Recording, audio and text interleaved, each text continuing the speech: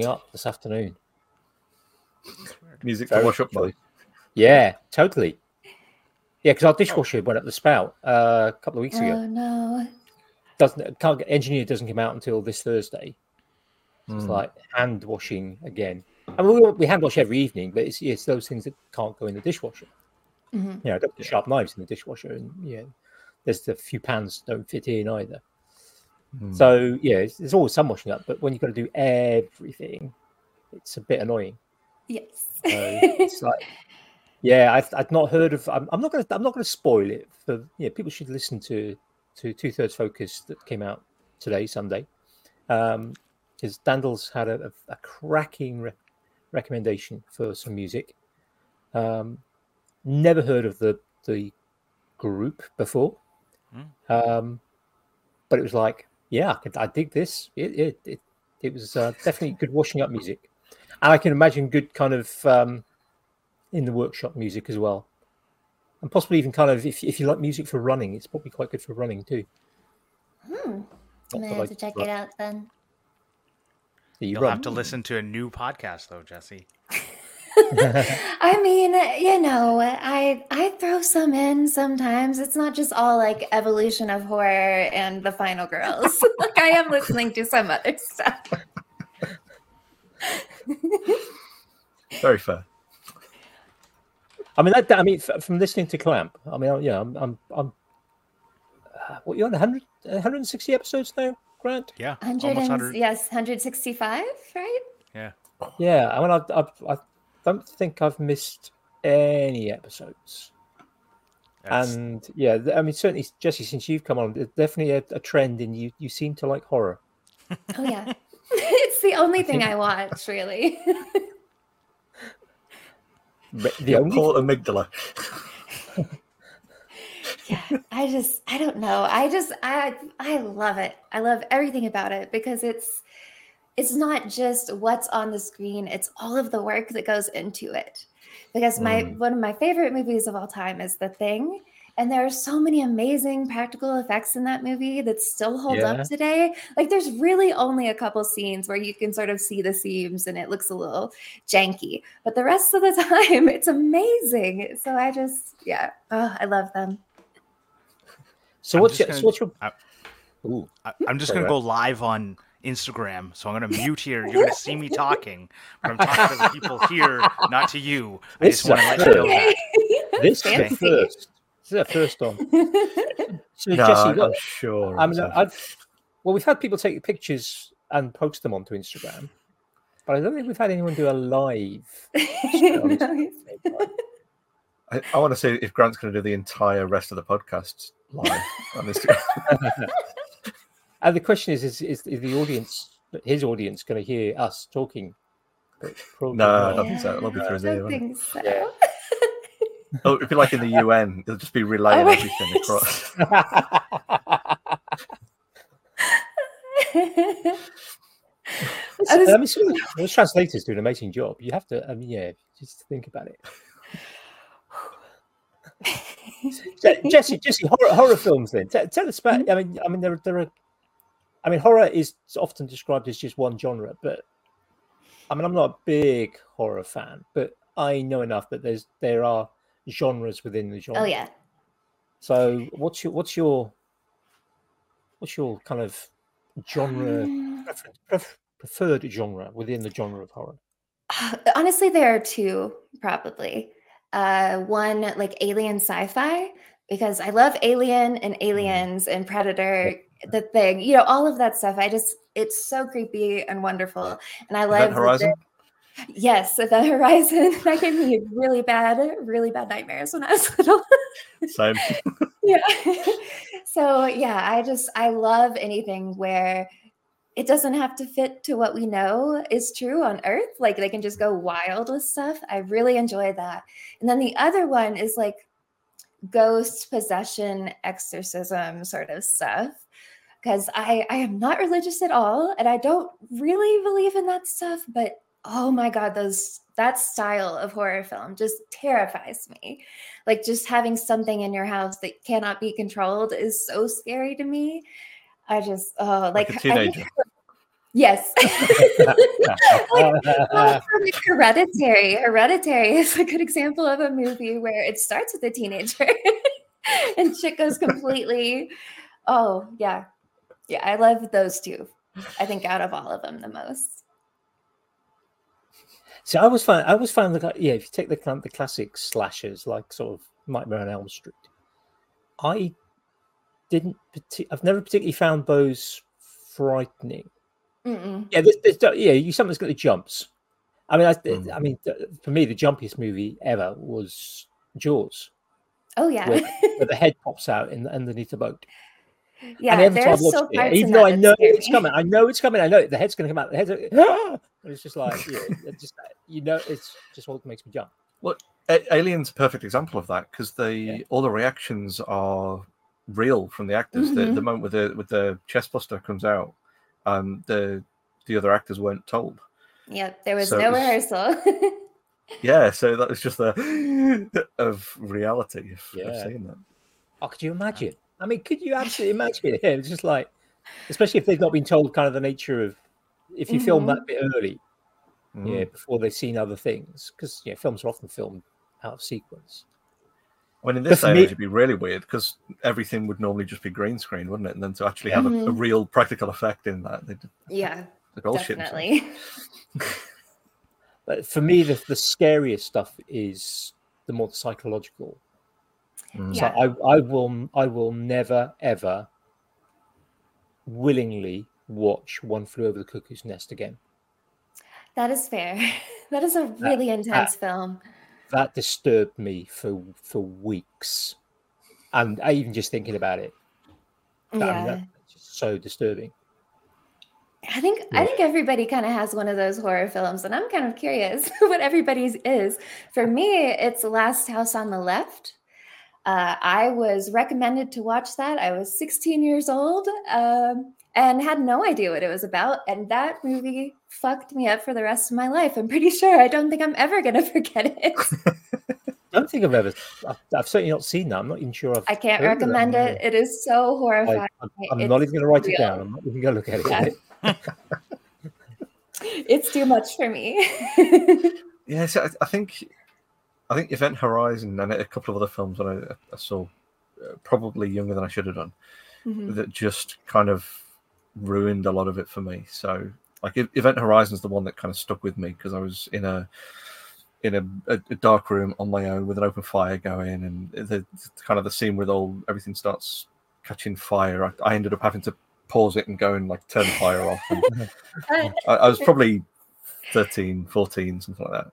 And it was enough to kind of have a lasting effect. But I've never really gone back and wanted to watch the rest of horror stuff because it doesn't tend to. I think the majority of like normal standard, what you'd see is like a horror film at the cinema just tends to be like Andy saying, like the slashers they're full of very predictable jump scares and things like that. Yeah. But I think that in any recent memory, the things that's kind of really stuck with me is things like David Tennant's performance in Jessica Jones. That as a really sort of psychological holy shit kind of moment. He was terrifying in that. Like it is so weird. Because he is one of the first doctors that I experienced. So like I have so many warm fuzzies for him because of Doctor Who, and then seeing him in that was very unnerving. Ugh. Yeah, and that is very cerebral, very psychological, like internal torment. You're just waiting for him to pull out the sonic screwdriver and change and say Allons-y. Anything but what he's doing. Yes, anything but what he's doing, please. I mean, he's a phenomenal actor. Certainly, I'm guessing we probably see more of his work over here for obvious reasons than you guys do over there. Yeah. Have you come across a show called Broadchurch? Yes, I love that one. That was quite an intense psychological thriller too. Yes.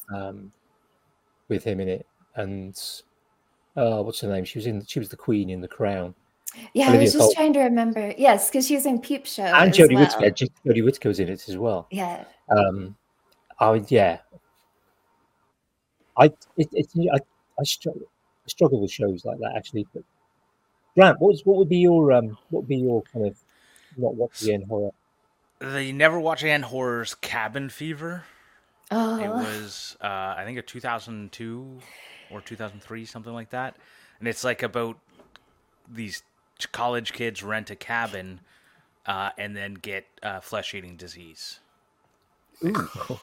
it is one of my least favorite movies. I have to say, I hate Eli Roth. Anything he does, that's one of his first big things, and it's just gross in like a different way than most horror. Like it just makes me feel dirty watching it. See, it just makes me like flesh-eating disease is like a real thing. Obviously, the horror part of it like made it very different the way it would happen. But it makes me like afraid of like you go swimming somewhere and then all of a sudden you know you have like a cut, or for me I scratch my mosquito bites until they bleed, so I always have open wounds. So I definitely could get flesh-eating disease just by walking through the wrong part of the forest. So don't watch that one if you don't want to be grossed out. Too much body horror in that one, yeah.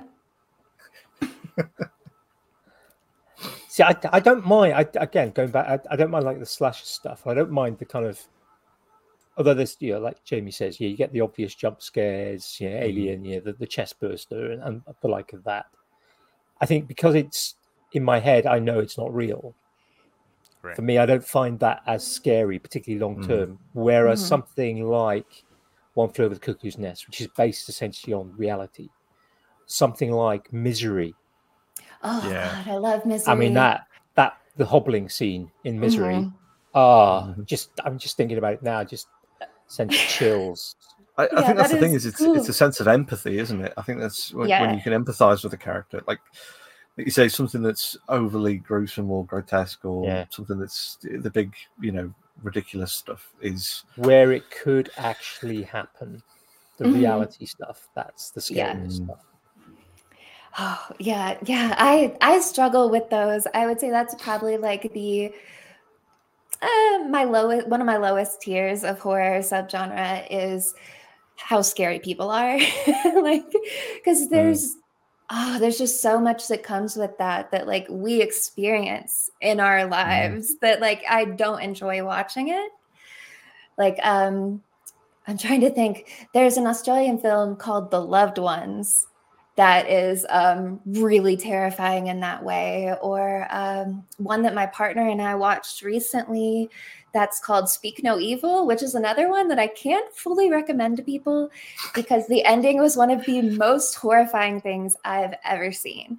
And it's the sort of movie where the tension is never released. You never feel comfortable. You never feel safe. And so it just builds and builds and builds until it comes to this like crescendo of like, we were completely silent, just like staring and then staring at each other because it was, I've never experienced anything like that before. And it's all about people hurting people. And it's just too much.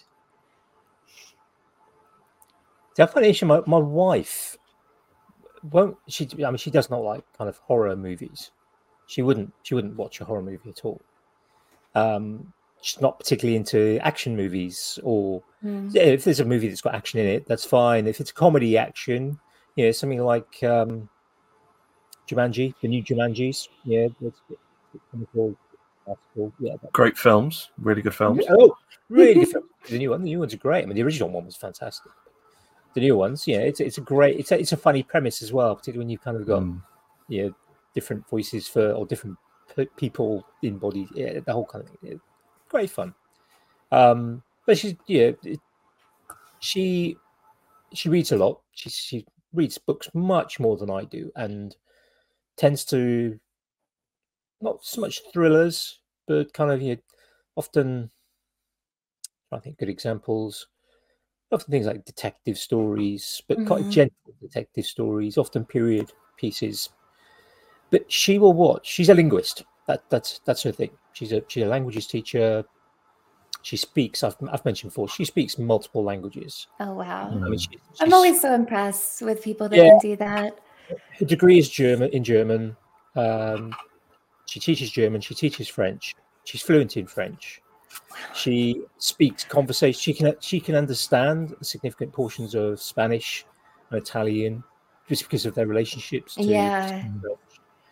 She can speak conversational and understand conversational Swedish and on similar mind then kind of Norwegian, also Danish because of relations to sort of Swedish and also to German, Dutch, Flemish and kind of She languages are just her thing.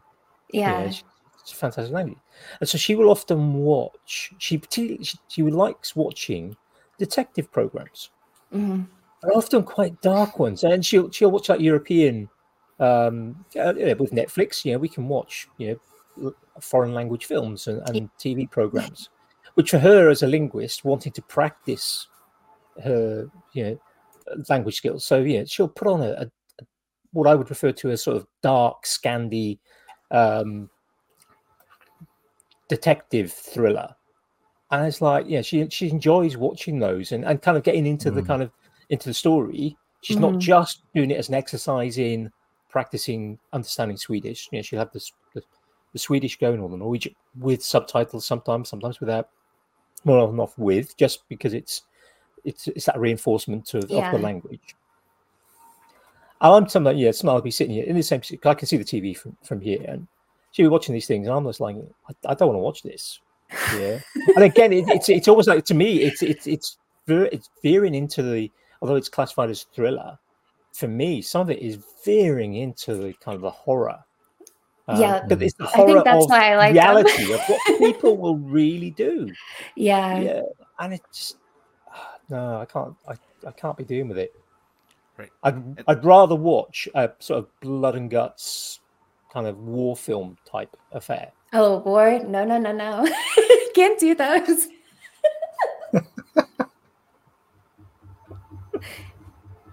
One single lunatic's fine, but a group of them's not. I just seriously, I cry the entire time during war films. I cannot do it. I just cannot handle it.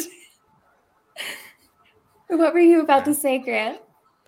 Well, I was going to say, this is why I like post-apocalyptic movies, because it's often about, it's not about, even if it's a zombie movie, it's often not about the zombies. It's about what humans will do to each other when faced with tough decisions. Whether it's slitting someone's ankle so that you can get away, right? Mad Max 2? Yeah, Mad Max. Love Mad Max. Actually, it was the end of Mad Max, wasn't it? It was the end of Mad Max, not Mad Max 2. It was the end of Mad Max, wasn't it? Well, which one is the first Mad Max that you've seen? Are you talking the Mad Max, the original Australian, the original one that was, I don't know if they were released in the UK, but in North America, it wasn't really released. Okay.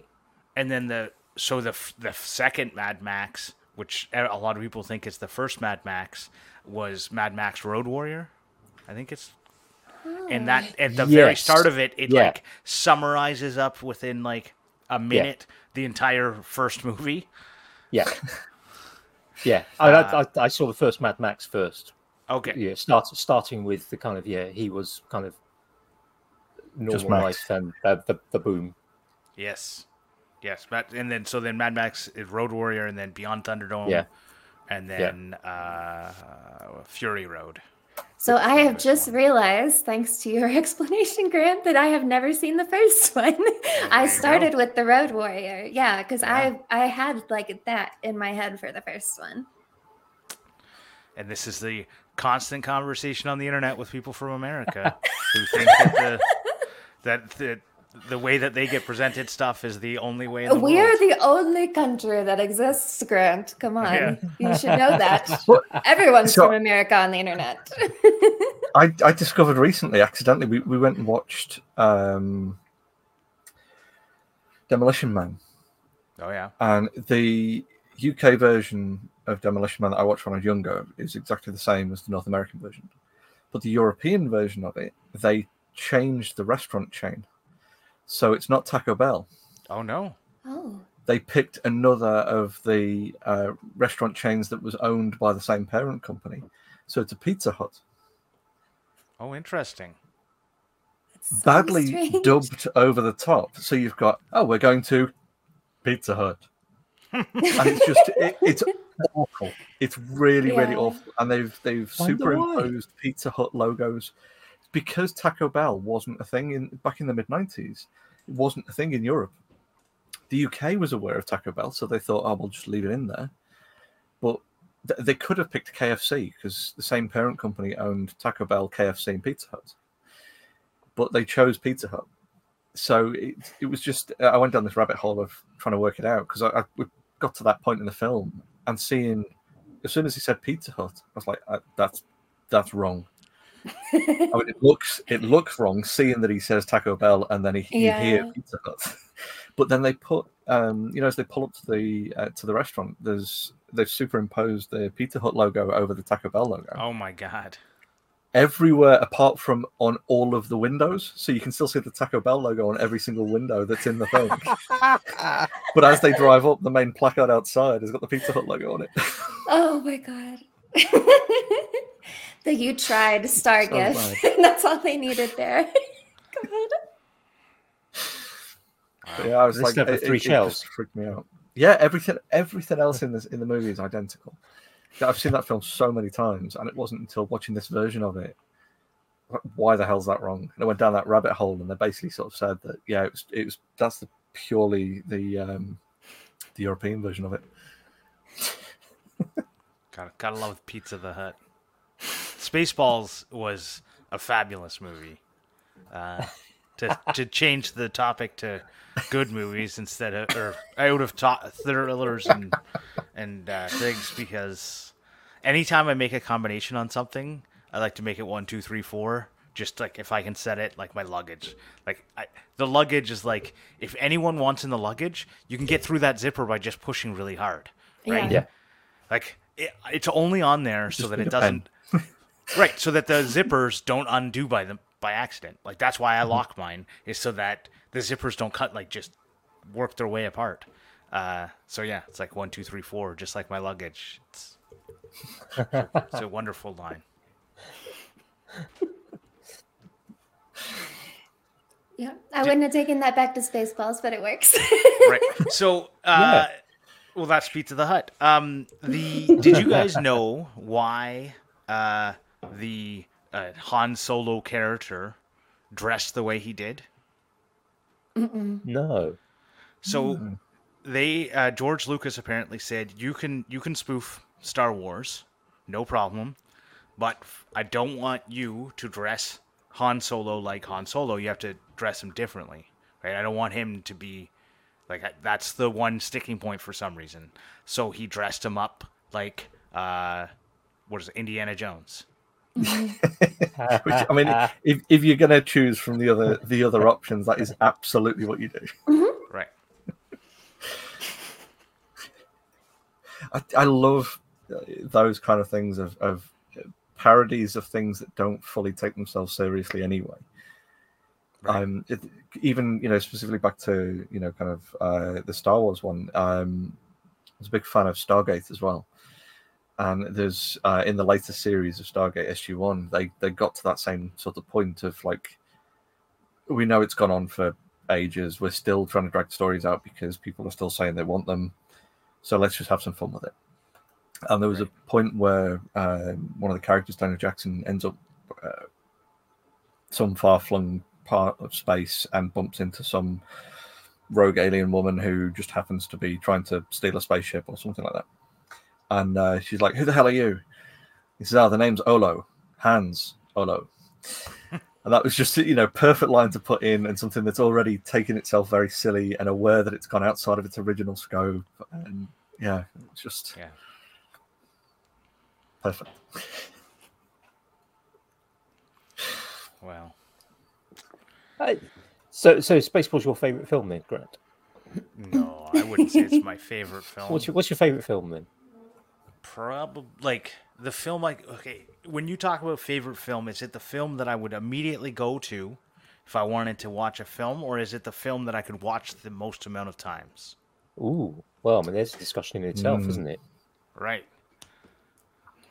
So it's like, if someone's like, you're dying tonight, you can only see one more time, and then you're dead. Or I'd probably pick like a super long one. But I was going to say Lord of the Rings complete director's cut. Yeah. Oh, so talking about Lord of the Rings, I do love Lord of the Rings. I watched Lord of the Rings again, and for the first time, didn't watch the director's cut. And I was like, what the fuck's happening? Why are they doing this?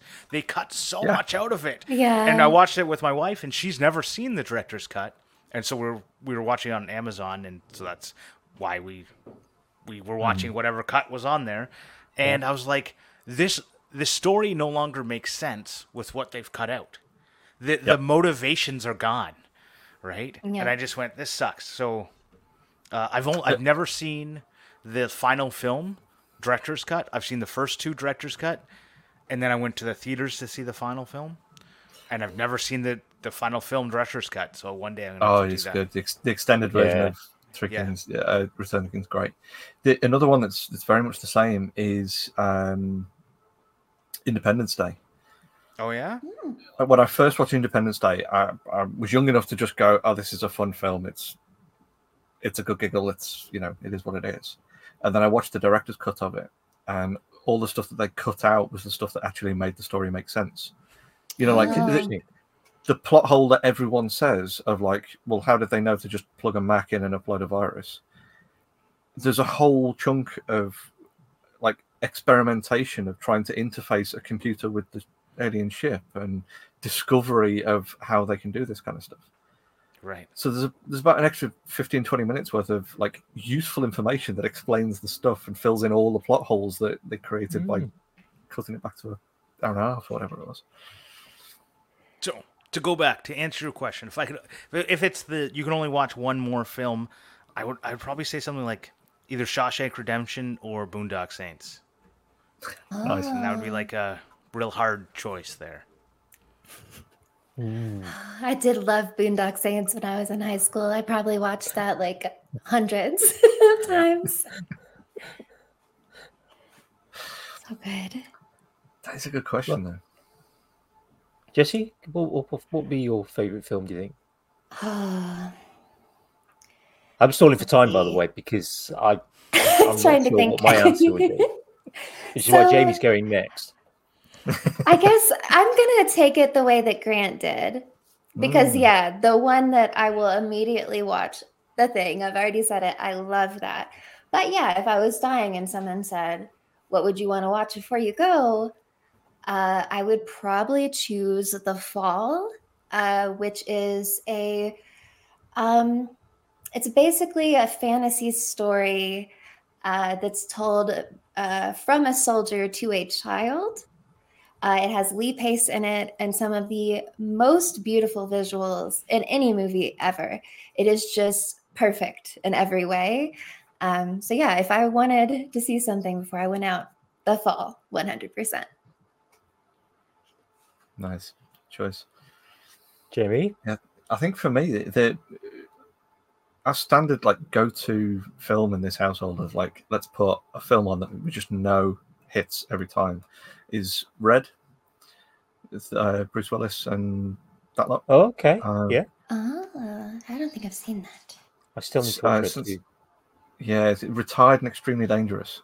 It's really, really, really good fun. It's super silly. It's Bruce Willis as a retired CIA operative, special ops type, just getting old and then kind of gets called back into action. But it's such a good film. I think if you're looking at like silly, always hits as a really silly film in a kind of an action genre is The Big Hit, Mark Wahlberg and Lou Diamond Phillips. Again, super, super silly film. It's another kind of doesn't take itself seriously. So they've got, it's a group of hitmen who end up just doing some really, really bad decisions. Sort of like I just saw a screenshot where they have some sort of scopes or something attached to their head. What is happening? Yeah. So like in the trailer, he's got the scope on, and they cut the power, and then the one guy goes in to take everyone out. And he's like effectively breakdancing on the floor, shooting everyone while he's spinning around on his back, and then rolling down the side of the stairs, rolling down the banister. I love it. It's so far beyond stupid. It's unreal, but a very, very silly, funny film. Yeah, I mean, choose. So difficult. I rarely watch films more than once. Yeah. I think for me, in terms of watching films more than once, the ones that spring to mind, I've watched mostly because of having kids. The Harry Potter films, they've all been watched multiple times. Lord of the Rings, Hobbit, they've all been watched multiple times. The Marvel films have all been watched multiple times, mostly through having kids. And yeah, I don't mind. They're all good films. They're all well made. Yeah. Yes, I mean, you can. Some people don't like Marvel. Some people like Harry Potter and whatever. But yeah, as a family, we've certainly enjoyed those as films. My wife, she wouldn't watch the Marvel films. I think she's watched half of one. That's about it. Yeah, she gets confused as to what's happening, and it's like, right, I'm not interested. So she'll go off and some Scandi noir killer program. And I agree with her. But I think if I had to watch one last film, I know it's a bit corny, but probably something like Princess Bride. I can't argue with that. It's so good. It's a good film. Such a good film. Bit of adventure, bit of love. I think that's where you've then got things like Howl's Moving Castle or Spirited Away or things like that are just phenomenal films, start to finish. Yeah. Yeah. Shrek, the Shrek films. No, I didn't really enjoy those. But yeah, I only saw the first one. Maybe I should keep this for the after show, actually. But I'm a bit of a sucker for a British rom-com. Oh, really? Yeah. Notting Hill. Yeah, I did like Notting Hill. Love Actually, or something like Love Actually. Yeah, great. Or something like Paddington. That's one we've watched a few times. Paddington and Paddington 2. Yeah, kind of. It's. I mean, that's still essentially I call them a rom-com, sort of rom-comedy. Yeah, there's that element of kind of bit of action, bit of something happening. Yeah, somebody gets a bit heartbroken, but then they get their heart fixed again. Yeah, it's sort of like Paddington Bear. Paddington the Bear is a rom-com. There's love in it, Grant. There's love. Okay, I'm just saying, I've never seen it, so I don't know. It doesn't seem to me like when I see a bear, and I know who Paddington is. I had one as a kid. When I see Paddington Bear, I don't think of romantic feelings. But I guess I have to go watch it. It's kind of more it's. I wouldn't call it. It's not necessarily the romantic feelings, as in kind of man. There's no sex scenes in it. Man. There's absolutely no sex in it at all. Yeah. I think one of them's got a little bit of nudity. One of them's got a little bit of nudity, but not anything. Bear nudity or person? I see Paddington take off his trench coat. I might be wrong. Yes. Several times you see him in the bath. Just takes his hat off. Yeah. But I tell you what, you've got kids, Grant. Yeah. In a couple of years' time, Paddington is a family film. Absolutely brilliant film. If I could get my son to watch movies, it would be wonderful. He is part of the YouTube generation, and he can't watch anything for more than like a minute before switching to a new thing. So he starts watching a YouTube video. Like when I go through my history, so I let him watch, which I probably shouldn't, because sometimes he gets on some channels that are probably not appropriate where they're playing like Grand Theft Auto. But he's like watching a lot of like Minecraft or like Hot Wheels or whatever. But then like that whoever's playing Minecraft ends up playing Grand Theft Auto. Anyways, I go through his history and he's watching like 1 minute here, 3 minutes there, 1 minute there. When I try and put him on like a video, like an actual Disney movie, he'll get into it and then he'll just be like, I want to watch something else. And I'm like, well, no, we're only like even if we get 30 minutes into it, I'm like, this is great. He's finally watching it. And he's like, nah, I'm done. I don't want to watch the end of it. I'm like, you don't want to watch the end? No. We have the same here. We've got a sort of nearly 14-year-old in the house. And finally sat down as a family to watch Underworld recently. Because that's kind of, it's in the right sort of vein of where their head's at the minute. And, it's such a good film anyway. But even still, it's just over 2 hours, I think. Mm-hmm. And it was at that point of like, sort of 45 minutes in of like, how long's left? I'm not even checking. Sit and watch. I wonder if, so older movies, I feel like I can't, in some like TV shows, I feel like I can't get through them the way I used to be able to. The pacing is a lot different. Yeah. Like when you think about how media is changed, because I've experienced the same problem going back and like, I don't know, like a TV show like The Sopranos, which is very long and the pace is relatively slow compared to something like Lost that's also long, but it's just crazy the whole time. So like, yeah, it's definitely the older it is, the weirder the pacing is. Yeah, I definitely agree with that. So Underworld's kind of old. So maybe that's the problem. Well, no, because they're very much the same. Of like, if it's a 20-minute TV show, they're fine. But if it's something that's like 40 minutes or anything longer than that, and it's always about that sort of 20-minute mark. There's the how long's left, or they just click the button on the remote to see where it is on the timeline. So I'll look through like Netflix and I'll say I want to like whatever Disney Plus or whatever Prime, whatever the thing is I'm watching, and I'm like, oh, I don't know, 2-hour movie? I don't think I can do that. And then I'll sit and watch 4 hours of TV, right? To show after show after show. And I don't even move, right? Like, it's like, why? And I think the psychological thing behind it is after 20 minutes, I have another choice. Or after 40 minutes, I have another choice. I can leave. And the fact that we don't have commercials anymore, I think actually adds to that. Now you need to have... I can't watch long movies anymore because there's no commercial break that gives me that like break. I can figure out, do I still want to watch this or not? Well, that's where the Wayne's World movie is perfect, because that's got the break at about an hour and a half in between the first half and the second half of the film. You have to watch Wayne's World 1 and 2 as one lump. Yeah. Never seen them. Never watched Wayne's World. I've only seen one. It wasn't a horror movie, so I didn't come back, I guess. Yeah, that's fair. But so much of, modern comedy in a lot of these kind of movies stems from a lot of those. So that's what we've been trying to do, kind of for the cultural education in the household. Sit down and watch this film from the 90s because you need to. It's education.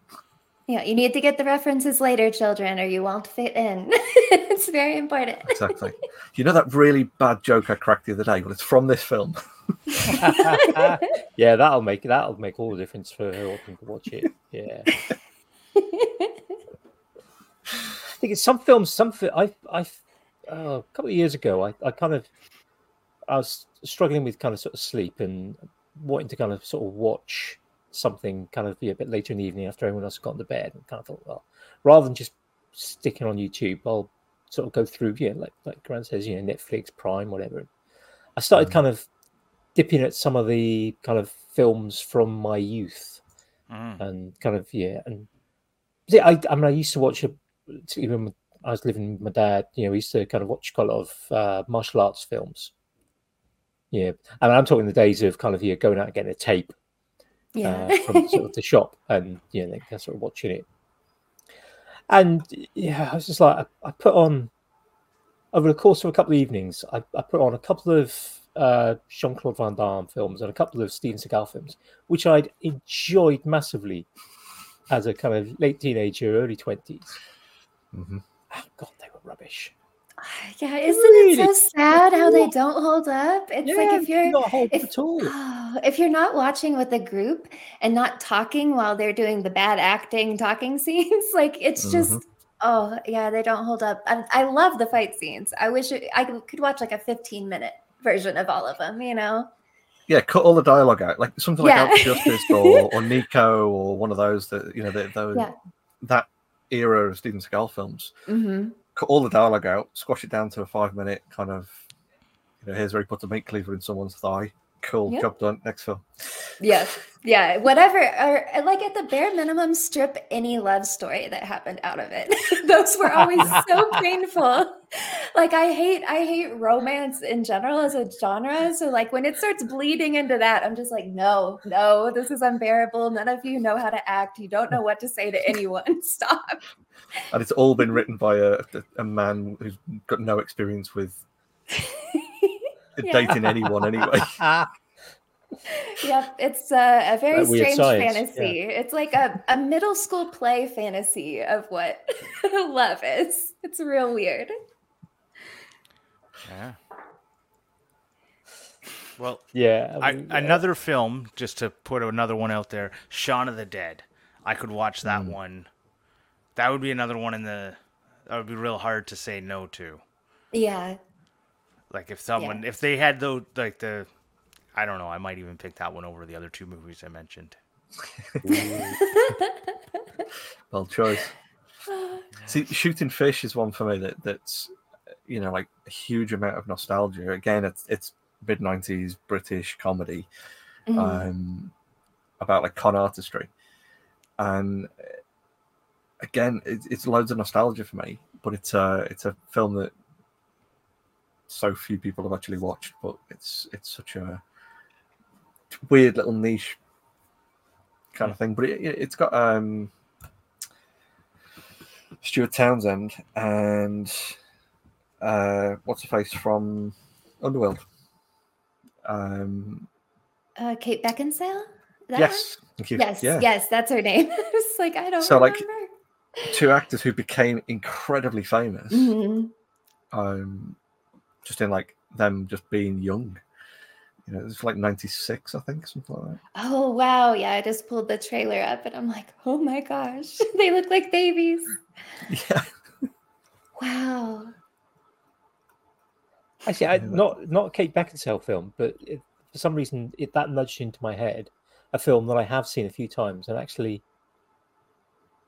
fact, it's probably the only Tom Cruise film that I would have watched repeatedly, and which has two names, I believe. That's Edge of Tomorrow, Live, Die, Repeat. Tom Cruise and Emily. I can't remember her name. It's like something really flat. It's Blunt. There we go. I just saw it on Wikipedia. I was thinking, is it Emily Blunt? And then when you said flat, that threw me then for a second. See, I'm hopeless at remembering. I'm generally hopeless at remembering kind of pop culture stuff. So yeah, I wouldn't have got it. But I don't know if it's because Tom Cruise. I think it's.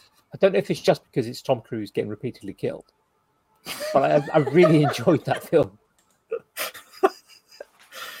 It's very dark there. Oh my god! Yeah,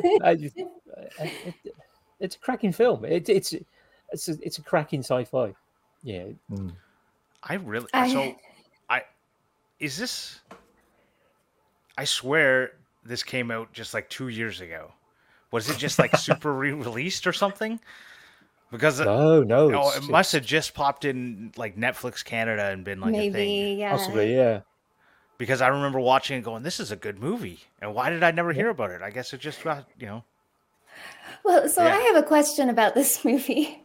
The giant sword that Emily Blunt has, like, is this a Cloud Strife Final Fantasy VII sort of thing? Is she like destroying the ground and throwing people with it? Because if so, I might watch it. No, not quite. No, not quite. Damn it. It looked really good from the poster. I thought, yeah. Well, it's got Emily Blunt in it. I mean, that's that. Yeah, I'll stop there. Yeah. I think it's part of the helicopter rotor. I think. Ah, okay, that makes sense why it's so large. Because I was like, why? And she's like a bit of a super warrior. Yeah, she's like super fit and super fast, but not chemically enhanced like as Captain America. Just more the fact that she's just super focused. And they're wearing mech suits. exoskeleton suits, so they probably have a little bit extra strength there. Okay. See, I couldn't see her legs before because I didn't zoom in. So yeah, I was just looking at Tom Cruise's gun arms and thinking, like, Barrett, is that you? And then, yeah, the giant sword. That looks really amazing. Yeah, if you haven't seen it, it's definitely a good film. Yeah. Good action film, for sure. And I agree with watching Tom Cruise die over and over is always a good thing. So what worst film then? So The Others. Really? Yeah. It's just awful. Oh, is that actually? I thought it meant just all the rest of the films. No, it was in it. Nicole Kidman. Yeah. Tom Cruise's ex. Yeah. And I'll go for another horrible one, Eyes Wide Shut, which is also Nicole Kidman. Yeah, I hated that one. So we could just go. Let's just name a bunch of Nicole Kidman movies and see if they.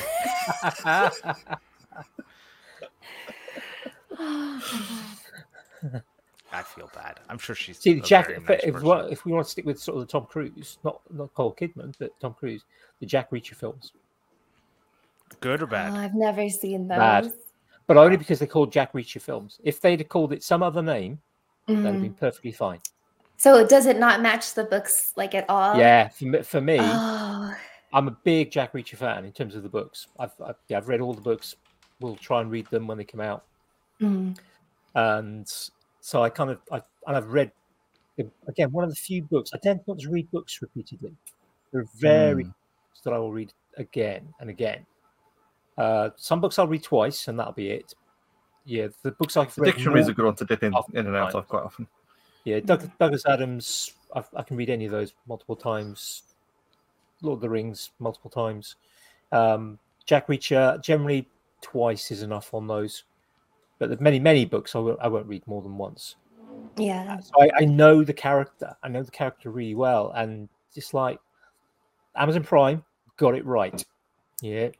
Giant of a guy, stupidly intelligent, monster fists, beat anything, march through walls, just a tank of a man, with kind of Scandinavian and French heritage. So they kind of got it right, Amazon. Oh, but, perfect. Yeah. So if I were drawing a picture, I would have drawn up Tom Cruise right there. That's. I mean, is there ever a point where someone has a concept of a character in their mind, and Tom Cruise is the actor you pick to play that character? Well, Live, Die, Repeat, Edge of Tomorrow. Yeah, somebody getting.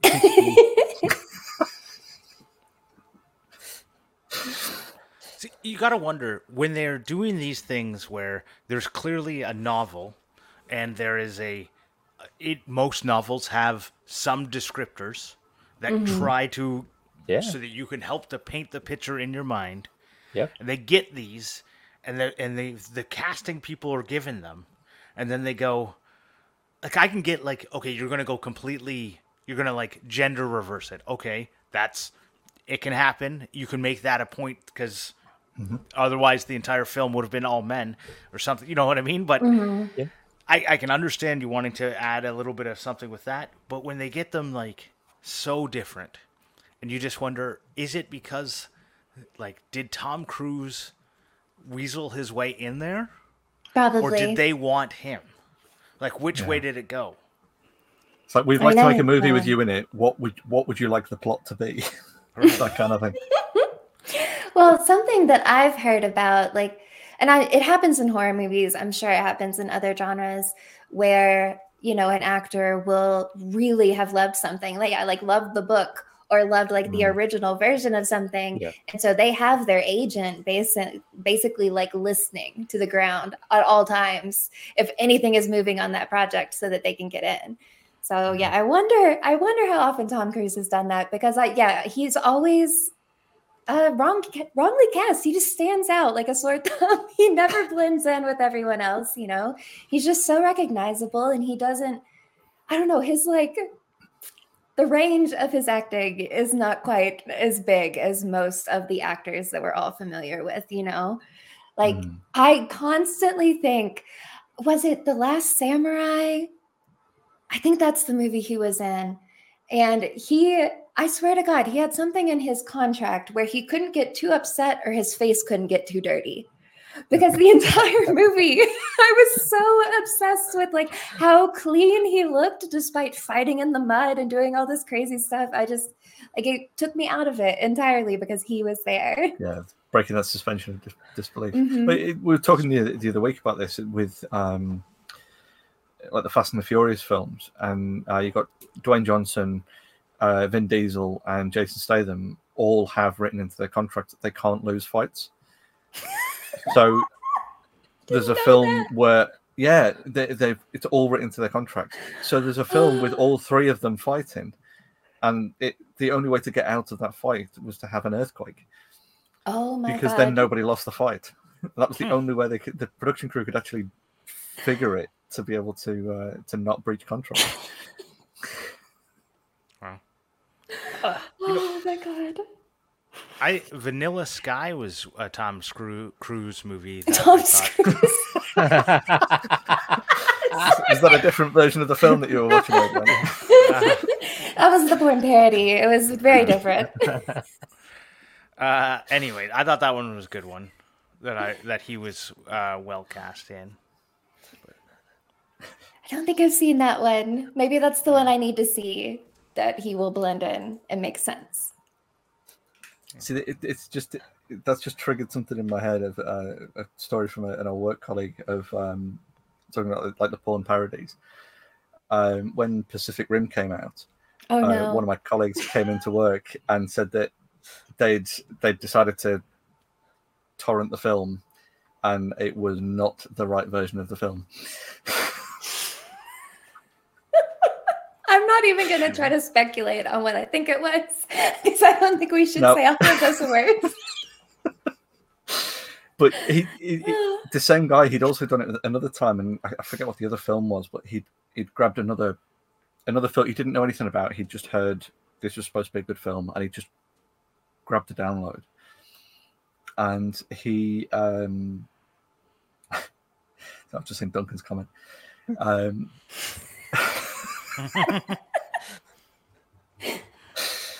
But he downloaded this other film, and he'd got about 45 minutes into the film, not being able to understand a word that was being said. And it wasn't until that point he saw someone speaking English, but heard not English, and then finally made that connection. It took him 45 minutes to realize he'd downloaded the Russian version. Oh my God. And basically just sat watching this film. Just thought it was part of it, that, you know, you weren't meant to understand the dialogue at this point. I hate when they do that. Every time that there's this, like, they're speaking another language and they don't put subtitles, because the reason I hate it, if they want to speak an alien language, no problem. But if they do a language, there's going to be people in the audience who know. Yeah. Yeah. So just put the subtitles for all of us who want to know. Yeah. Yeah. Yeah. Yeah. Well, and I'm a movie reader. Like, subtitles are always on. I love it because then I know how to spell people's names, or like if it's a town name or something that I don't understand. Yeah. I always have to have the subtitles on for that reason. It's just, I hate it. Yeah. I really hate it when people are having a conversation. I'm not let in on it. I really want to know. I'm very much the same. If I'm watching something with the family, it's just the thing's on, and if I miss something, I miss something. But I sometimes struggle a bit with the audio processing. So if I'm watching something myself, I'll have the subtitles on anyway, just for that same kind of thing of missing the odd word, or if the dialogue goes quiet, or you mishear something, or stuff like that. So I'm very much that same way of just being used to reading it all. Yep. Yeah, well, and so talking about subtitles being very useful, have any of y'all seen Skinamarink? No.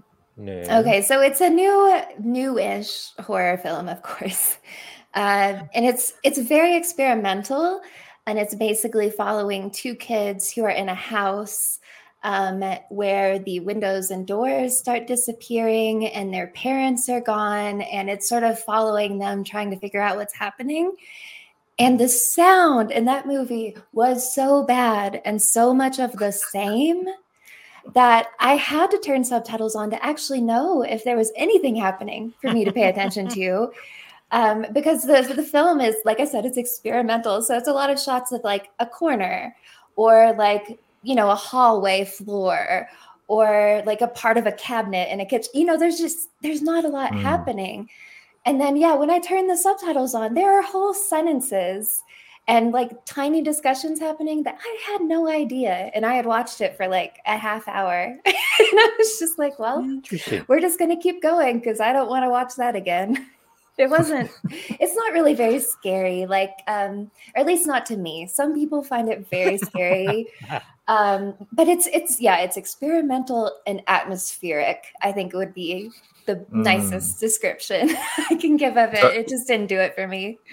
Lots of unintelligible mumbling in the background is kind of what you Yeah, just all these noises where you're like, I don't know if I should be paying attention to that. Like, and there's a TV also in a lot of the scenes playing old like black and white cartoons. So yeah, there's just so much happening, and I was never sure if any of it mattered or not.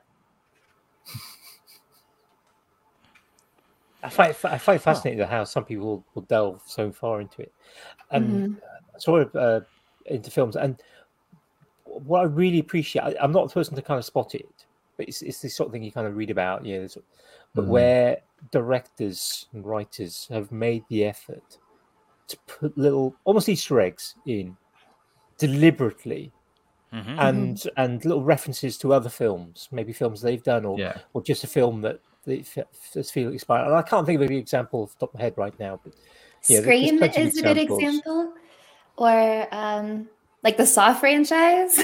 Like Scream and Saw, I think, are like the most like referential films that I can think of, where like Scream is, you know, all horror, like talking about all the like main points and characters and plot devices, and then like Saw is really self-referential, where like everything in the series is sort of interwoven and crazy. Yeah. See, I like that. I was thinking Futurama. Often in the background, you'll see jokes and references to start, like, whatever the Matt Groening is thinking of, I guess. Yeah. Well, and along those lines, like Family Guy and Simpsons, too, like, same thing. Just so many jokes that I wonder if all of them are understandable now, you know, because it's not really a top of cultural mind anymore. Right. Yeah, and talking to Matt Groening, Disenchantment is a kind of other one. So, you know, it's kind of Simpsons, Futurama, and Disenchantment are his kind of three bigs, and they all kind of reference various bits of each other. Yeah, it's so good. Yeah, I love that kind of stuff. That like I said, they seeing the Easter eggs, it kind of makes you feel a bit more part of it when you've got those, when you pick up those references to other things. Definitely. But going back slightly, you're talking about kind of films not seeming quite right. Jamie, when you were talking about your friend kind of watching it for 45 minutes before he realised it wasn't the correct language. First time we watched Prisoner of Azkaban on DVD. We hadn't seen it in the cinema, so we were watching it, and it was like, well, this is really. We were saying this is really dark. Yeah, in terms of the filming, it was like everything seemed much more kind of dark and had taken a dark turn, and so they were kind of, it was the whole filming, the whole kind of color balancing was much darker. And my wife kept sort of saying, "No, it can't be like this. It's not like this at all." And we got to a particular bit, and there was suddenly this quite horrible green cast to the color. I said, that's not right. Turns out the SCART lead was loose on the back of the TV. Push it in right, and suddenly the whole thing's nice and light and back to the same sort of color casting. It's like, oh, okay, yeah. She didn't let me forget that for months. Yeah, sort of thing she'd still bring up if it came up again. Well, talking, sort of Harry Potter versus, like we were talking about casting choices before. You look at the descriptions from the books of the characters versus the people that they cast. The descriptions of, the three main young people. They're similar enough that you could say, oh well, that's very clearly Harry Potter, and it's very clearly Ron Weasley, and of course you look at the description of Professor Snape that is basically just be Alan Rickman, and then they cast Alan Rickman. Oh yeah, God, I love him in the movies so much. I hated him in the books, but then once Alan Rickman became Snape, it's like, oh, okay, I like you. I changed my mind. Makes it better, yeah. Yeah, and I don't know. I think for those three characters too, because they each have like one super identifiable trait, it was so much easier to just like see that and be like, that's that person. I think we were all more accepting because of that. Yeah, definitely. Yeah, Rickman wasn't a tremendous actor. Really was. Mm-hmm. Yeah, he got into it really late, didn't he? I think he was in his 40s by the time he started acting. He was a painter and decorator or something before then. Mm-hmm. Yeah, some sort of construction or renovation. Yeah. Don't know. I think we were talking Harrison Ford before because he was a carpenter. Yeah. Yeah. Yeah, he got into I didn't know that until recently. Pretty wild. A few people got into acting. I mean, was it Morgan Freeman? He got into acting quite late. And Samuel L. Jackson, he got into movies quite late as well, I think. Yeah, well, because when I think about it, they're always like 30 or up, when I think about them in my head. Those two just burn out. Yeah. I think those two specifically, Morgan Freeman and Samuel L. Jackson, they just play themselves now anyway. They're not really acting anymore. They're just remembering lines and being themselves. Much like Nicolas Cage. Oh, Nicolas Cage is my favorite. I was going to bring him up earlier and we went a different direction. But he is my absolute favorite. Like when you're thinking of action movies, I will watch fucking anything he's in. I worked at a used bookstore for a really long time. That was my last career before Instructables. And I bought every movie of his that came in. And by the time I left, I had 70 of his movies. And it was pretty much my entire movie collection. And I haven't kept up with it, but I would like to because he makes me so happy. He is just so wild. And I love that he can be absolutely amazing and believable and empathetic. And then sometimes he just goes completely off the deep end. He's wearing a hairpiece that's flapping around and his accent's changing all over. He is chaos personified and I love him for it. That same work colleague who'd had the unfortunate issues with the movies. We used to work quite closely together, and because I sort of run the IT, I would do April Fool's pranks, and I generally either stay late the night before or come in early and just set random shit up on everyone's machines. Tape over the bottom of the mouse or rotating the screens round, or just lots of silly little stuff that everyone has a giggle with in the morning and then carries on with the rest of their day. And for him, I installed this a plugin for Chrome called Ncage. And what it does is it intercepts every single image on any website that you go to and replaces it with a photo of Nicolas Cage. Guess what I'm getting, everybody? That's awesome. And so I put that on his, and he kept it on there until about lunchtime. My favorite prank to play is to take a screenshot of someone's desktop. Yep. Oh, that's so mean. Remove all the icons and and put that as their background. It's wonderful to see people clicking and losing their minds. When Windows 7 or it might have even been early. It might have been Vista days. But when they first started doing the roll-in desktop backgrounds, where you just dump everything into a folder and it would just automatically change them at a set interval, I'd started working at a place where a couple of the lads they'd kind of plow through their workday really quickly and then just sit and chat for the rest of the day, just kind of move their mouse around so it looked like they were doing something, but sat chatting. So I just took a load of screenshots of what they were doing, all the drawings and their work, did exactly that for them, and they just open the software up in the morning, do their work, and then they just drop back to the desktop, and it would just cycle through images, so they didn't even need to move their mouse. Wow. So if you really want, you can go to a YouTube page that looks like the update. Your Windows update. There's a site that you can pick what you want. Yeah. So then it's just like, oh, well, it's updating, so can't do any work. It used to be because I use AutoCAD as kind of the software I'm using constantly, and it used to be that thing because the F1 key would load up the help, and it used to take a good kind of 5 minutes or so to like properly load the help, and then all the files loading in and things. So if you accidentally hit F1, you just go and make a brew because there was no point trying to do anything else. You couldn't do anything until it all loaded, and then you could close it down.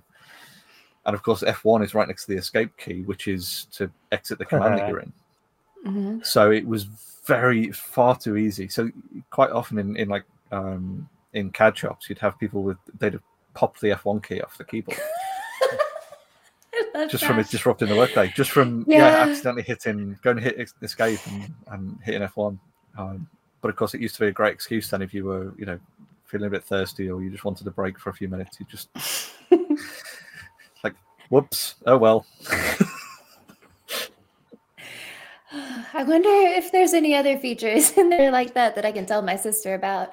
That's what she does. She just, drafting all day, every day in AutoCAD constantly. Yep. So, I wonder how. Annoyingly, they've made it a lot quicker now. Yeah, well, and that's just what I was thinking because, I don't have much relationship with AutoCAD where I work, but I do with Fusion 360. And so, you hear a lot of stuff about all the improvements and all the complaints people have. So it's just, I mean, Fusion 360 is unbelievably easy to break anyway, so that's fine. Yeah, I have found that out too. Yeah.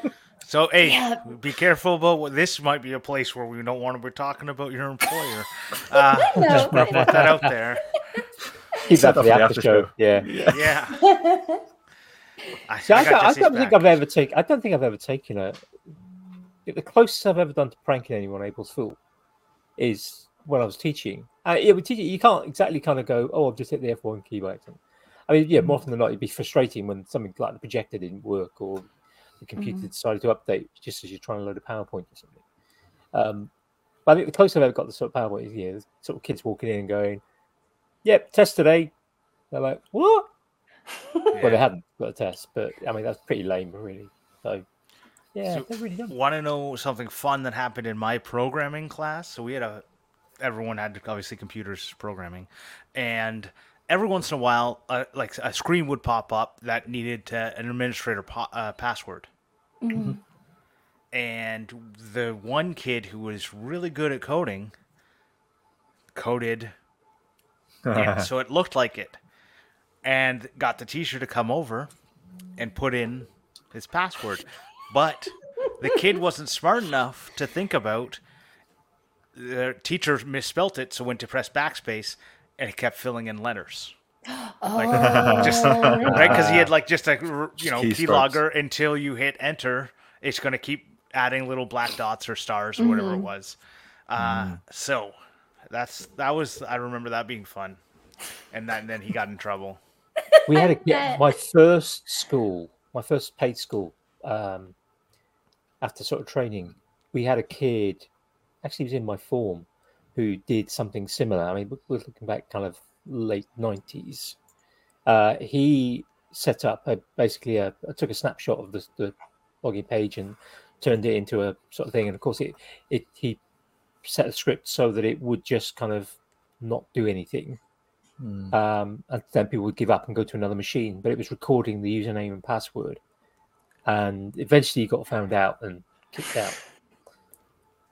And I suspect he's probably making a nice fortune. He's either in jail or he's making a nice fortune working in IT now. Yeah, or both. Yeah. So, yeah, at my old college, we had a bit of software running called Deep Freeze, and it would basically the IT admins would set all the machines up and then set Deep Freeze running. And it basically meant that any user could log in, do absolutely anything to the machine, and all they had to do was restart it. So it disabled the login, and the only option was basically to restart, and that just completely set the whole machine back to what it was. So I mean, you could literally you could log in and you could delete as much as you could from the C drive, and install whatever the hell you wanted, uninstall anything, make any changes to the machine. As soon as you hit reboot, back to as it was. It's like super clever bit of software. But because of I was doing a lot of other IT stuff at college, but I was also doing AutoCAD. And to do AutoCAD, you had to have admin rights on your user profile. But because I was also doing some of the IT, like techie stuff, some of the other lads I used to game with, would get like one of the free rooms and play like Red Alert 2 or something like that.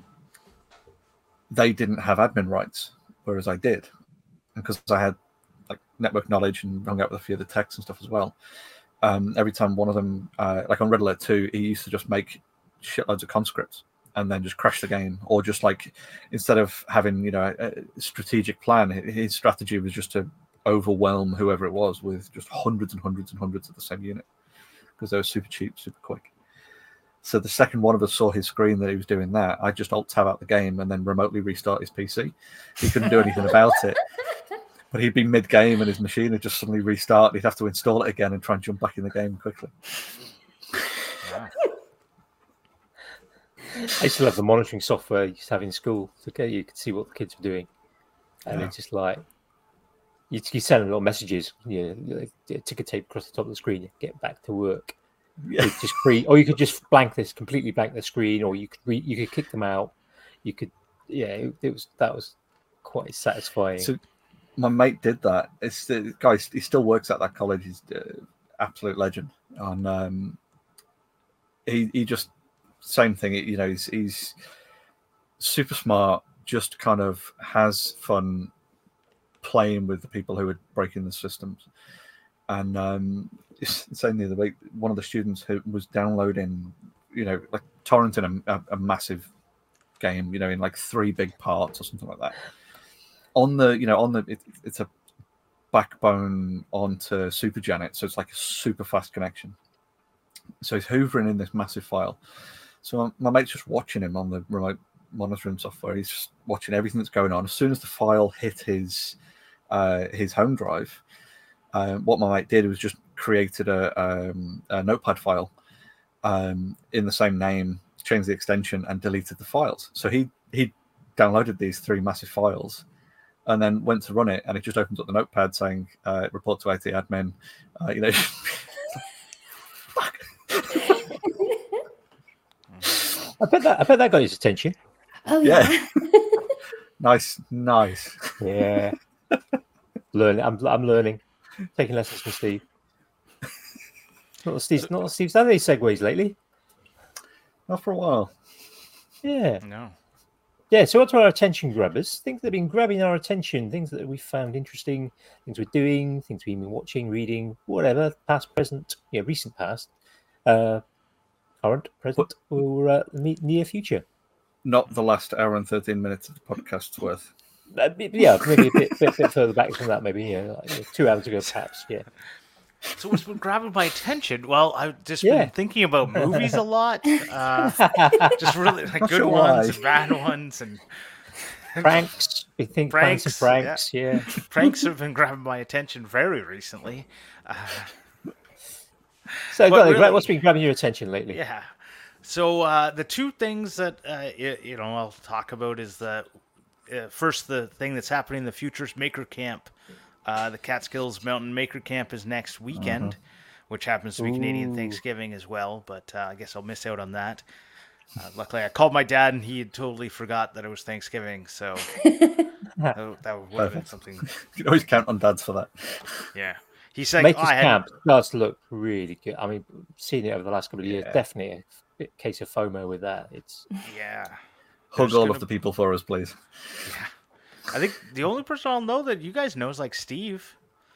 Rasmus. I don't know if there's Rasmus. Rasmus. There'll be a few there that. Yeah.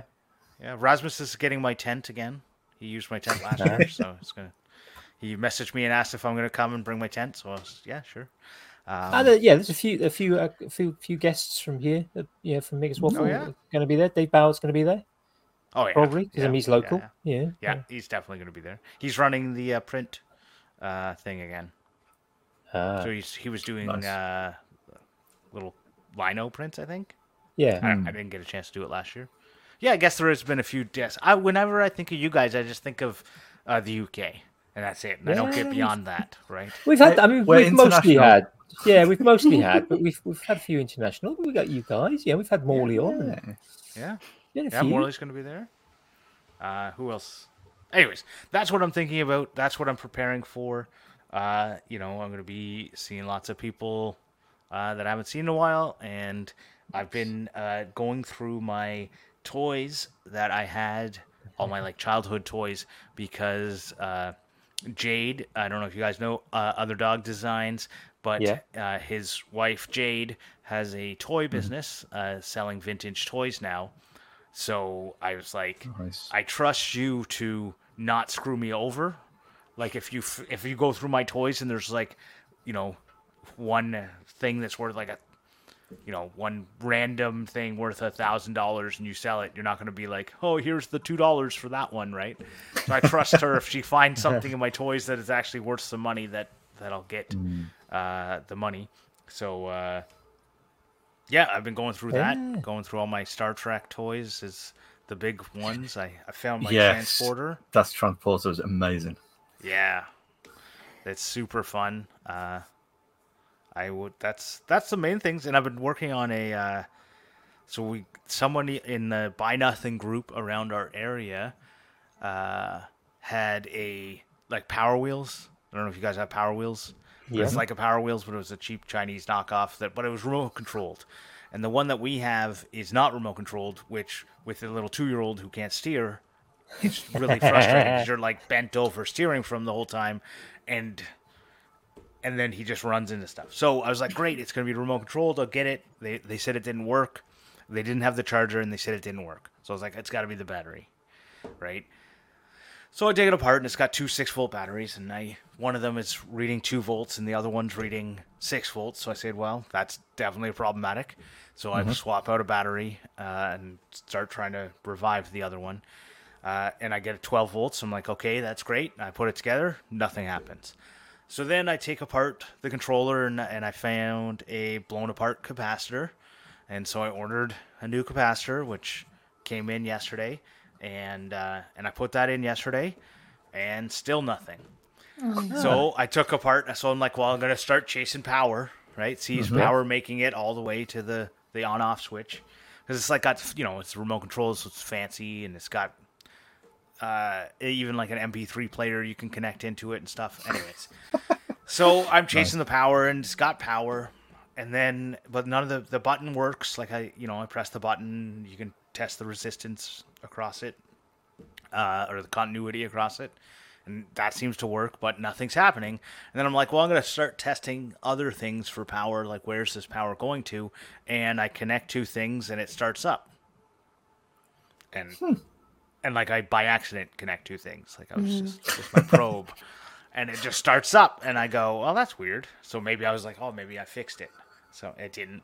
It worked. I could drive around, but I couldn't. None of the buttons worked for anything. So I don't know what I assume some component is broken, and all something that's breaking to ground. That's a fail safe. That you just managed to accidentally bypass. Yeah. So more to follow on that one. It's just frustrating. It sounds likely that I'm going to have a nothing, and I'm just going to take the components out and add them to my collection of shit that is, I don't know, whatever. That sounds like what's going to happen. But it's frustrating because I was really looking forward to the remote control aspect of it. And because it's some cheap Chinese Walmart brand that like sold it 5 years ago and there's no name on it. Like it's not like on a standard crystal frequency or anything like that. It's not a 27 megahertz thing that you could just use something else for. Or... The problem is I can't get power to the I could just wire in my own stuff if I wanted to. I guess that makes sense. Maybe I can do that. Just wire in my own speed control and my own radio control, like for my. I'm thinking, like a cheap kind of like a $10 RC car from Walmart, and just strip the guts out and bridge everything into a load of so the relays big thing or comes, something. Yeah, the big thing comes with the 12-volt like motors and like getting a controller that can take 12 volts and output to. Yeah, an RC car's not going to. You'd be surprised. That's all it is. Well, possibly a good size one, but a $10 remote control is probably into relays and stuff. Well, so I have remote control cars. I used to race, and I have them. I just got to figure out if I have. So I switched to brushless, and this is obviously not brushless. So I need to see whether or not I have any brushed speed controllers left over, and then I could just do that, bypass everything. Yeah. Good idea. So now I'm glad I brought it up. Glad we can help. Just created more work for you. Well, then it comes in. The other problem is like the steering isn't a servo, like you would think. It's another motor, which is to me weird. I don't understand where. Like, are there limit switches or something? Like, how do you not just have it like strip the gears when you try and turn and you get to the end? But I guess I haven't looked at it at all because I just wanted the plug and play thing because that's just what I want. I mean, the other option is you could put it on the to-do pile for long enough that he then learns how to drive it without crashing it. Yeah, I could do that. It's the other thing is this approach to it. Yeah, always big enough to fix it himself. Yeah, right. Yeah, the other one's 6 volts and this one's 12 volts. And the 6-volt one, they're not fast enough. And like like when you put it in reverse, if you're not on a downward hill, it doesn't work because it just doesn't have enough voltage to go anywhere. So that is, anyways. What I'm hearing now is future proofing for a 24-volt pack to drop in. Well, I want to just get my Milwaukee in there, like my batteries from that, because I got a bunch of them. And then I was thinking, I actually have a bunch of 80-volt stuff from Greenworks. I got 40-volt and 80-volt stuff, and I've got a lot of extra batteries for that. And I happen to have an extra 40-volt snowblower that I'm not using. But then we get into the problem with control. So, like, the snowblowers are on-off, right? The lawnmowers, they might have a control, but they're pretty much on-off, so you don't have the control. And snowblower and a rudder. That's all he needs. Yeah, snowblower and a rudder. I like but a cordless drill. Yeah, most cordless drills have got a variable speed just on there. So if you could just wire up the pedal, assuming it's a pedal rather than a hand grip, and if it's a hand grip, just find a different way of doing it, to the speed control trigger of the drill. Right. Mm-hmm. Well, I think it's probably got a potentiometer in there for the pedal. That's my guess, is how they do it. Yeah. But if I just throw a drill, I guess I could just throw a drill in there. Just 3D print a holder and throw the drill direct drive to the wheels. No, just disconnect the switch. Disconnect the switch. Attach it to the potentiometer because the switch is just potentiometer. Right. Now, that being said, I don't know how the brushless ones work. That would be how a brushed motor drill would work for sure. Witchcraft. That's how the brushless ones work. Yeah, that's pretty sure. So my drill, if you have a brushless motor and it's still spinning, you can't switch it into reverse. Mm-hmm.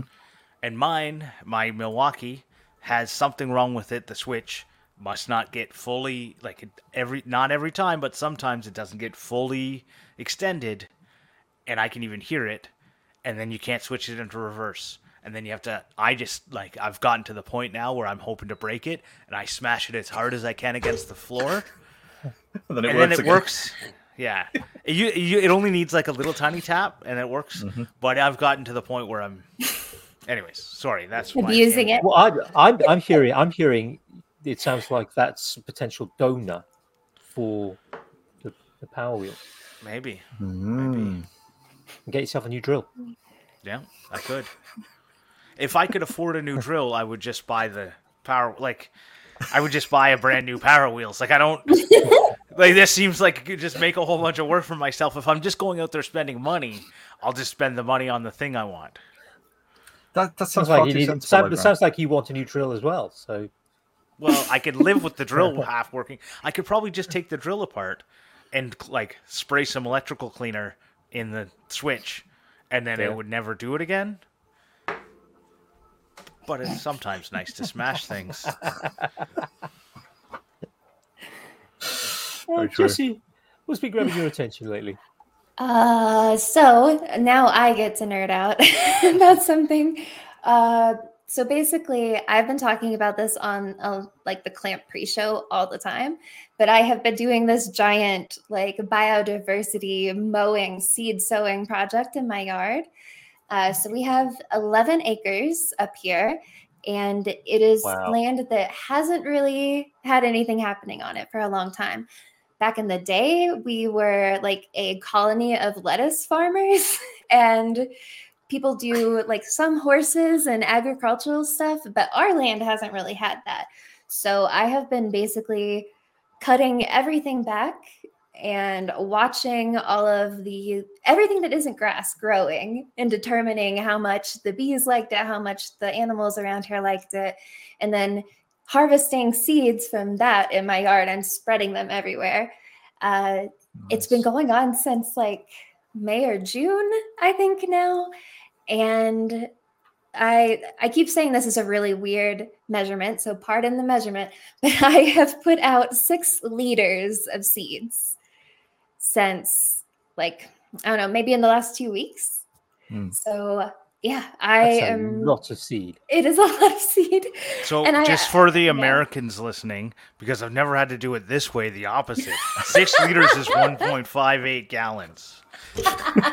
So US gallons or UK gallons? US gallons. US. Yeah, I went specifically for the US ones. Yeah. How many weird other strange nonsensical measurement comparisons could that be though? Well, it would be like 12 pints, which is like something that. But how many sorry, size those 12 are boots? And again, American pints, because it would be 10.5 UK pints. Right. So I was just going to go, unless you were in Canada, which then we have the proper size pints, which are 20 ounces. In America, a pint's 16. Yeah. And you go, where's my other 4? I thought you guys were the kings of supersize me until you screw me on the beer. Yeah. But it's only like $1. Nonsense. So I don't know. Nonsense down here. Yeah. So, yeah. 6 liters of seed. Yeah. Yeah. So, and I have a list of some of the stuff that I put out. Alfalfa, because we have elk and pronghorn, and also our neighbors' cows and horses, if they get out, that all really like it. So I figure, why not? Alfalfa everywhere. It has beautiful purple flowers here that range from like white to like a deep, deep purple. And I love it. Red clover, white clover, of course. Yellow milkfetch, which is a strange plant that has, it looks like almost like chickpeas. The seed pods, they're really big and strange, and animals supposedly like to eat them. So I'm going to try to do more of those. And then let's see, tansy asters and western asters, because the bees really like those. And the same for the white campion and the showy loco weed. And then lupines and beard tongues, I'm also going to be having out. And I love those. Also purple. We have a lot of really like purple flowers here. And I love it. So yeah, I really wish I could fast forward until like June of next year so that I can see if anything took. Because yeah, I mean, I just threw seed, literally. I didn't combine it with any soil or anything, because almost all of the yard I have mowed with like a push mower at this point. So I have like a nice layer of mulch happening. So I'm sort of hoping the seeds can get under that and take root, and I don't have to do anything else. But that has been my entire life for the past few months, and I'm really excited to see what happens. I love that kind of stuff. I don't have green thumbs at all, but my other half does.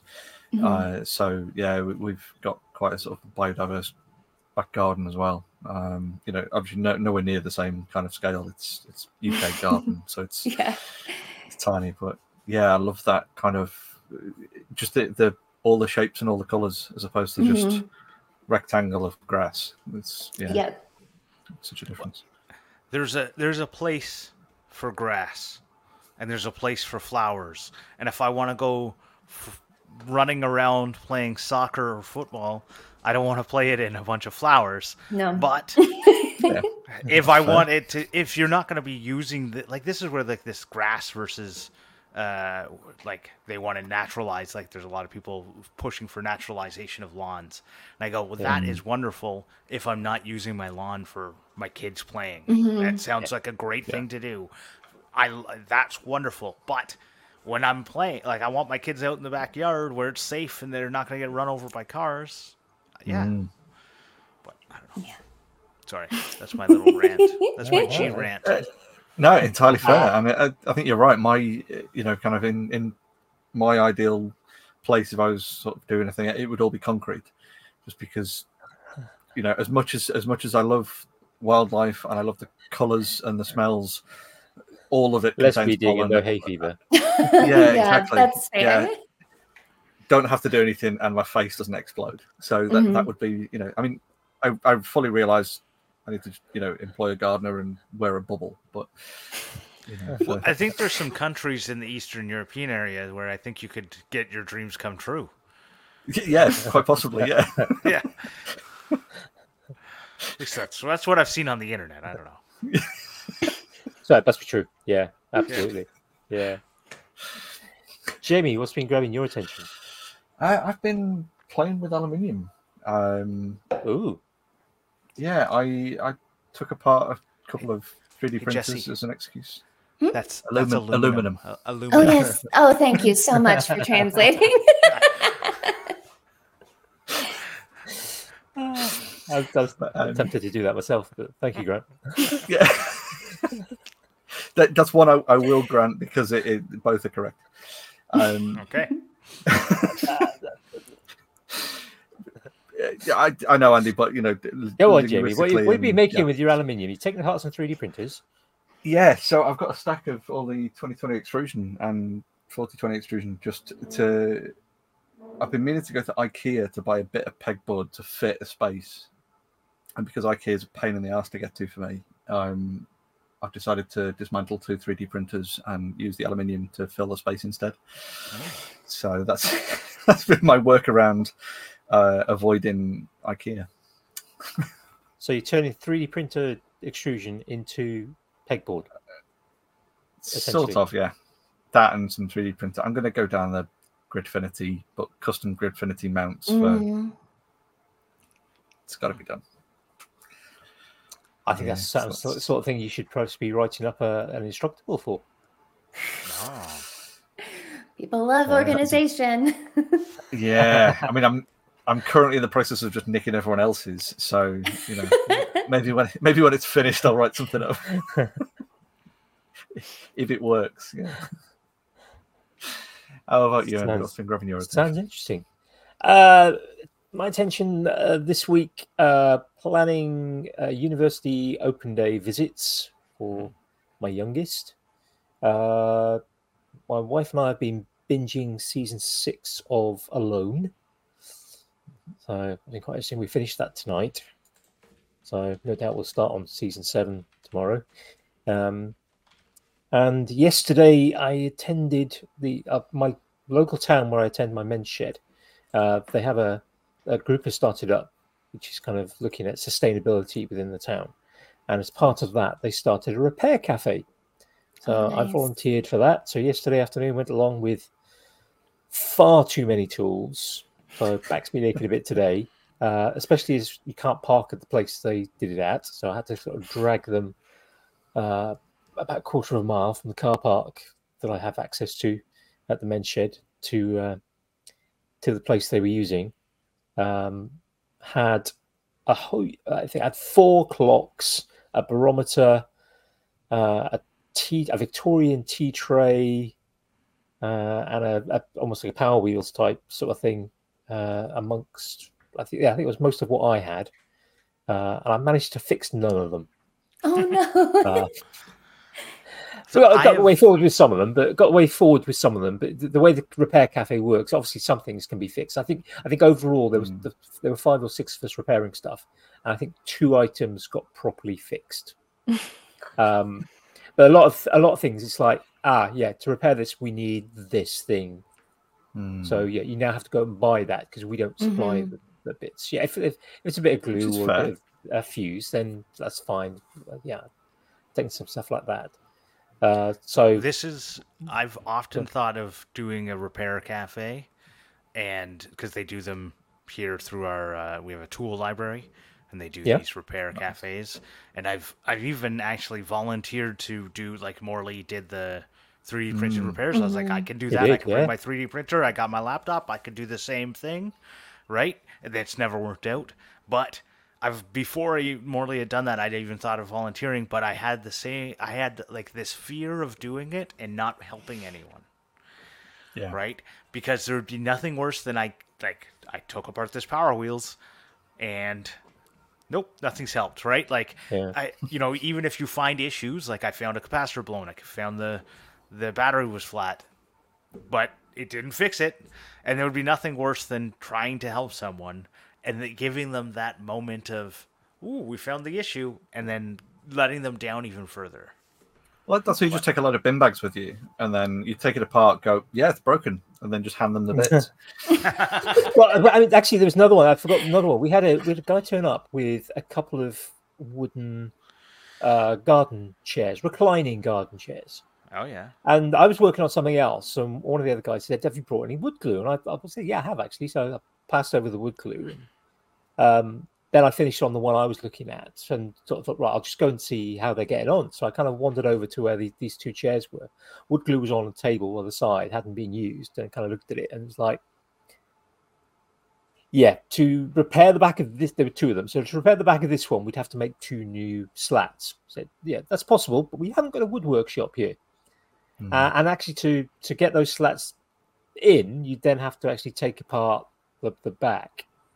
So then we looked at the other one, which had a different fault. The slats were okay, so it was like, unfortunately, still on the back. If it had been a case of seat on one, back on the other, we could just got one good one. Looked at the other one, and it was the top rail. It was rotten, basically. It's like, okay, so the glue's not going to help with this. Yeah, not this sort of glue. Yeah, maybe if we had like epoxy resin, that might, or one of the sort of polymer resins. Yeah, that would do it.